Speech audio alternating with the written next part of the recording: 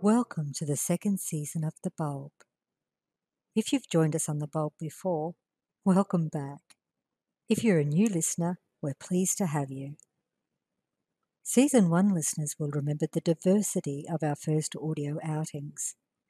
We journeyed back in time to learn more about the history of Queensland's service landscape and explored the personal history of one of our state's notable figures in responding to gender violence.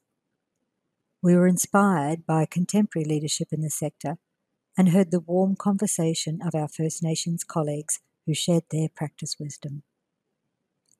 2020 will be remembered by our world as the year of COVID, and how we communicate with men who use violence when face-to-face engagement is not possible was a topic we could not ignore. If you missed Season 1, don't worry, you can still access these fascinating podcasts. For those who have yet to subscribe, we suggest you do so by tapping that subscribe button. Then you'll get notified of each new release of the Bulb podcast as Season 2 and beyond unfold. In this second season, you can expect more variety. And don't be surprised if you hear new accents as an international research colleague or two join us. Oh, and be prepared for some familiar voices too, as we hear from our friends in practice and academia. Hello, Season 2.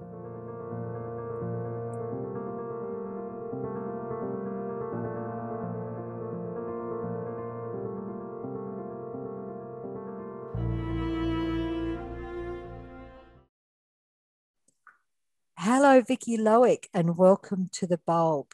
Thanks for making the time to speak with us today. Thank you, Colleen, for this opportunity. Vicky, we've known each other a while now, and I'm really mindful that you're currently a PhD candidate, and you have spent the last few years working very hard on your research.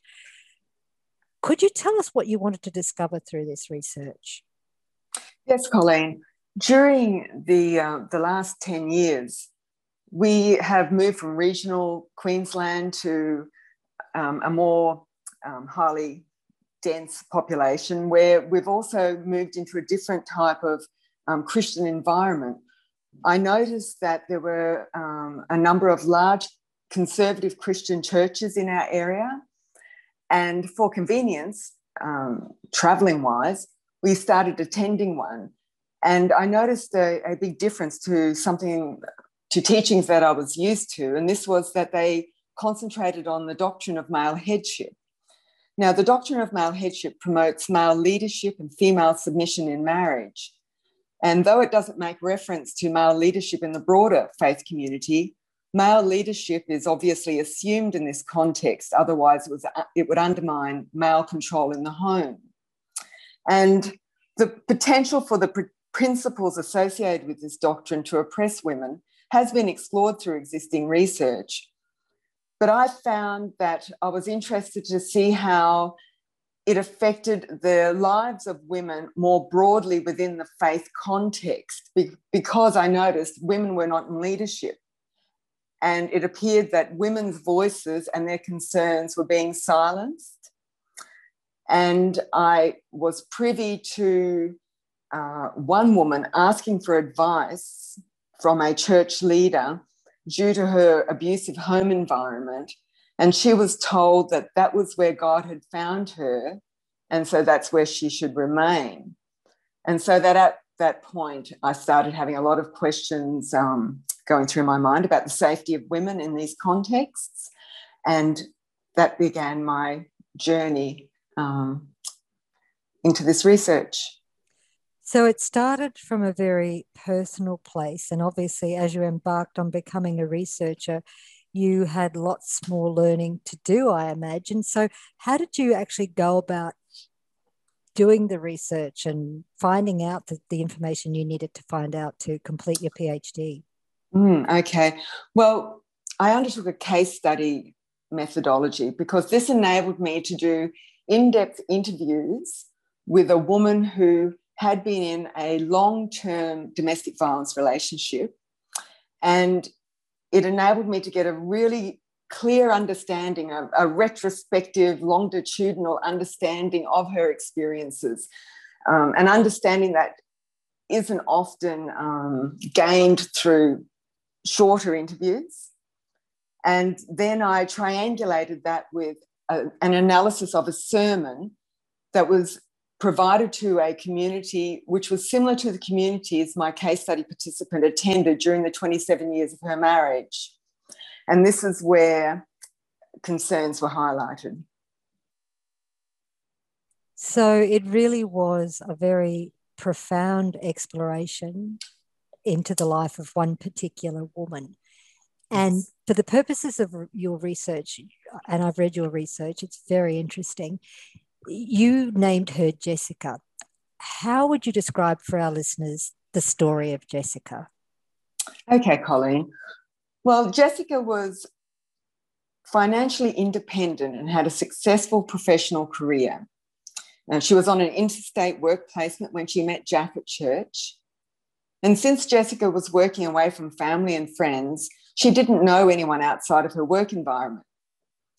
She had regularly attended a Catholic church with her mother and sisters before moving interstate, so she decided to try meeting new people at a nearby Catholic church. Unfortunately, the congregation was of an older demographic, and Jessica thought she was unlikely to find the companionship she was seeking from this group. As a result, she started attending an evangelical faith community, as they had a significant young adult presence. Having been brought up Catholic, Jessica was new to the community's conservative beliefs and practices. In the September, a couple of months after she started attending this church, Jessica met Jack. He was the same age as her, 25, and he was completing his training to become a minister. In the November of that year, Jessica inquired if anyone in her social group at church wanted to share a drive interstate as she was planning to spend Christmas with her parents. Jack volunteered to accompany her on the drive as he had relatives living in a suburb not far from her parents' home. In my experience, Vicky, you can learn a lot about a person on a road trip. What happened on Jessica's drive with Jack? On the drive, Jack kept telling Jessica that the man was the head of the household. And on reflection, Jessica said her desire to foster new friendships may have influenced her acceptance of Jack's philosophy on marriage during that drive. Jack was drawing on that doctrine of male headship to establish and justify male authority in a relationship. Perpetrators often seek a theme of justification to legitimize their abuse of women, and they can draw on patriarchal views that are built into many social contexts. Paradoxically, these patriarchal views can also shape a victim's acceptance of restrictions on her life. Jack didn't visit his relatives over Christmas. Rather, he stayed with Jessica's family for the holidays. 1 week after Christmas, he proposed to Jessica. She now feels that Jack decided to propose because he overheard her speaking to her father about buying a home unit to live in and one for investment. Jessica reflects that she was caught up in the moment when she agreed to marry Jack, as her family thought he was very nice. When Jessica and Jack arrived back after the Christmas break and announced their engagement, the faith leaders asked Jack to move out of the church accommodation. As he only received a small allowance, they obviously expected Jessica to fund his living expenses. They also encouraged her to embrace other restrictions on her life, such as giving up her career in return for the reward of becoming a minister's wife. When Jessica tried to break off the engagement after a couple of months, Jack cried and screamed until she relented. Then he started socially isolating her from her friends. Jack's grooming of Jessica through his promotion of the doctrine of male headship now provided him with a submissive partner. They were married for 5 months, and then Jack was appointed as a minister to a church in the same city where Jessica's parents lived. During the first 6 years of their marriage, Jack eroded Jessica's agency, leaving her feeling trapped in an abusive relationship. He had cultivated the systematic use of both non-physical and physical abuse to promote feelings of terror in Jessica. He isolated her from social support and controlled all aspects of their life, including whether he would provide financially for his family, whether they would live in suitable housing, and whether Jessica would be permitted to embrace motherhood without fear of reprisal. One night, Jessica was feeding her newborn baby and Jack ripped the baby off her breast. Jack soon decided to move the family to a regional area so he could take on a new position within the church. He and other faith leaders considered it appropriate to take control of Jessica's now maturing financial investments. The senior minister would also come around at night when Jack wasn't home, and Jessica was usually feeding her second baby. He would interrogate her about her sex life because Jack had said she was withholding intimacy. The promotion of male authority throughout this faith community appeared to be underpinned by disparaging attitudes about women, attitudes that supported gendered abuse. By the time Jessica and Jack had been married for 12 years, Jessica was navigating Jack's gaslighting and other physically and emotionally abusive behaviours, as well as the unethical and inappropriate behaviours of other men in her church community. However, the children's paediatrician was very observant, and he stated to Jessica that Jack's behaviours were unacceptable. Did Jessica seek other help, Vicky? Jessica attempted to seek support from her general practitioner and was referred to a psychiatrist. Unfortunately, Jack made contact with these health professionals and told them Jessica had a mental health problem and needed to be medicated. When Jessica refused to accept medication, stressing the problem was Jack's behaviour, the doctor and psychiatrist considered her to be non-compliant and refused her further treatment. She then asked for a referral to a different psychiatrist. The new psychiatrist refused to take Jack's phone calls and concurred with Jessica that his behaviours were abusive. The psychiatrist was supportive of Jessica separating from Jack, and he provided her with advice on how to access welfare payments. Jack's capacity to abuse Jessica was curtailed when she separated from him, but the senior minister stepped in. He charged Jessica rent to stay in the manse, which had been the family home for several years. Jessica had to pay rent into Jack's account, though he was being provided with free housing and food. The minister insisted that Jessica not discuss her separation with anyone else in the faith community. She was told to attend church on a Sunday with the children and sit next to Jack. Eventually, the minister told Jessica to resolve her marital issues. The faith leader's actions denied the seriousness of Jessica's situation. He coerced her to re-enter the marriage. Jack was not held accountable for his past abusive behaviours, and Jessica was not provided with any protection from ongoing abuse. Research by Tolmie and colleagues identified this layered contextual influence on victims of domestic violence as a form of social entrapment. The first layer refers to the coercive and controlling behaviours exercised by the perpetrator. The second refers to the indifference of powerful institutions to the victim's sufferings. And the third layer refers to the further facilitation of coercive control by the structural injustices associated with gender, class, race, and disability. After 20 years of marriage, Jessica's narrative was revealing a pattern of abusive behaviour, as well as the wider operations of power in her life that prevented her from escaping Jack's abuse. They had moved to another regional area where Jack was the senior minister. Throughout the next 6 years, the final years of their marriage, despite Jack's escalating abusive behaviours, he was actively engaged as a senior minister in his faith community. Jack employed a range of strategies to abuse Jessica. Vicky, what else did he do to Jessica? Jack enrolled Jessica into a university program during this time, and he did this without consulting her. He was hoping she would retrain, re-enter the workforce, and then he could retire from work. He also took control of the Centrelink payments that she qualified for. When Jessica sought academic support during the university's orientation week, she was put in contact with the university's psychologist. We'll call him Jeff. He offered student support. This professional relationship continued over the next 6 years. He observed the deterioration of Jessica's well-being and identified Jack's behaviours as abusive. He also provided Jessica with skills on how to navigate her circumstances and stay safe. In the last year of their marriage, Jack's behaviours impacted heavily on Jessica's day-to-day living. He refused to buy a mattress that fitted their bed base, so she slept on a small caravan mattress. He took control of buying groceries and cooking food, depriving Jessica and their daughters of adequate nutrition. He started hurting the family's small dog. He would also lock Jessica in her office at home and not let her come out until the daughters arrived home. He was also threatening to kill her at this stage. Jessica's experiences align with the experiences of victims of torture. Hayes and Jeffries explain that perpetrators of domestic violence, like perpetrators of torture, action continued attacks abruptly and without warning to instill fear and to intimidate their victims for the purpose of exercising control over them and the relationship.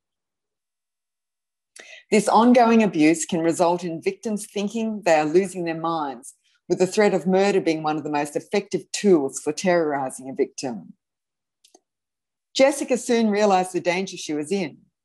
Jeff, the university psychologist, was away on holidays, so she sought protection from the police and assistance from a specialist domestic violence service. However, neither of these avenues provided adequate responses, leaving Jessica at the mercy of Jack's ongoing abuse. Jessica's sense of hopelessness resulted in her deciding that suicide, made to look like an accident, would provide her with relief from her circumstances and her daughters with financial security from her life insurance. Fortunately, university teaching staff detected changes in Jessica.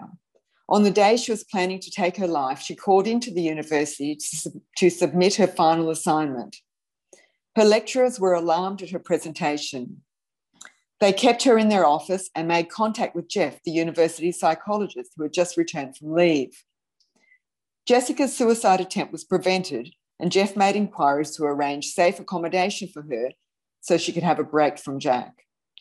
Jessica received the appropriate support to leave Jack, but unfortunately she found that he had misappropriated all of their joint finances, leaving her with a large debt burden. So Jessica was able to have time away from her abuser. Did Jack's treatment of Jessica improve? Jack continued to action his abusive behaviours against Jessica in the post-separation period.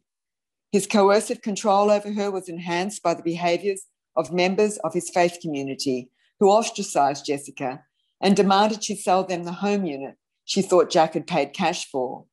Instead, he had drawn back on the mortgage, creating a large debt. Jack also invited church members to rummage through her belongings. A regional faith leader came alongside Jack's continuing abuse of Jessica and meted out his disregard for her many years of domestic violence, encouraging her to consider Jack's reputation and re-enter the marriage. Well, I would describe that, as you said, Vicky, as years of torture. That is a very harrowing story. And you mentioned that you had a variety of methodological approaches built into your research. After years of exploring the whole phenomenon based on Jessica's story and the other research you described, what were the kind of, I guess I don't want to say take-home messages, but what were your key conclusions, maybe your top 3 conclusions that you would like to share with listeners? Yes, Colleen. Well, most significantly, I think Jessica was a member of 4 Christian faith communities during her marriage. And though faith leaders were aware of her abusive home environment, they did not actively intervene to ensure her safety or the safety of her children. Jessica's lived experience of domestic violence provides important findings about the level of professional support she required to survive and to break the bonds that trapped her in an abusive marriage. The consistent and skilled support provided by the university psychologist was integral to helping Jessica recognise and resist Jack's abusive behaviours.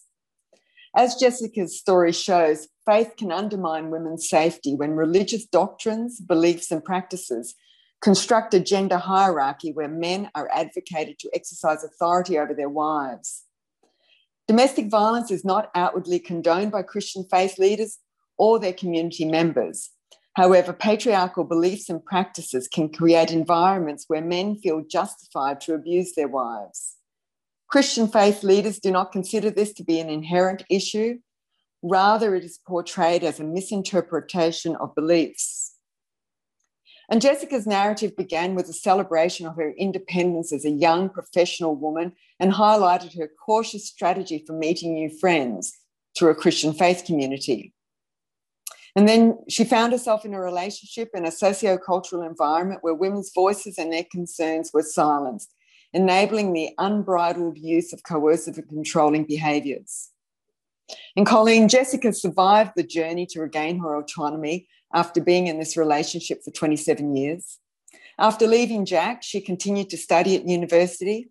She undertook low-paid cleaning jobs, sought food from charities, and used a solar garden light at night to save on electricity costs so she could repay the significant debts incurred by Jack. That was a very powerful story, Vicky, and your works really underscored the complex nature of domestic violence in particular. But if we're thinking about gendered violence more broadly, and we finish on a somewhat hopeful note, I thought, with Jessica's story, what gives Vicky Lowick hope?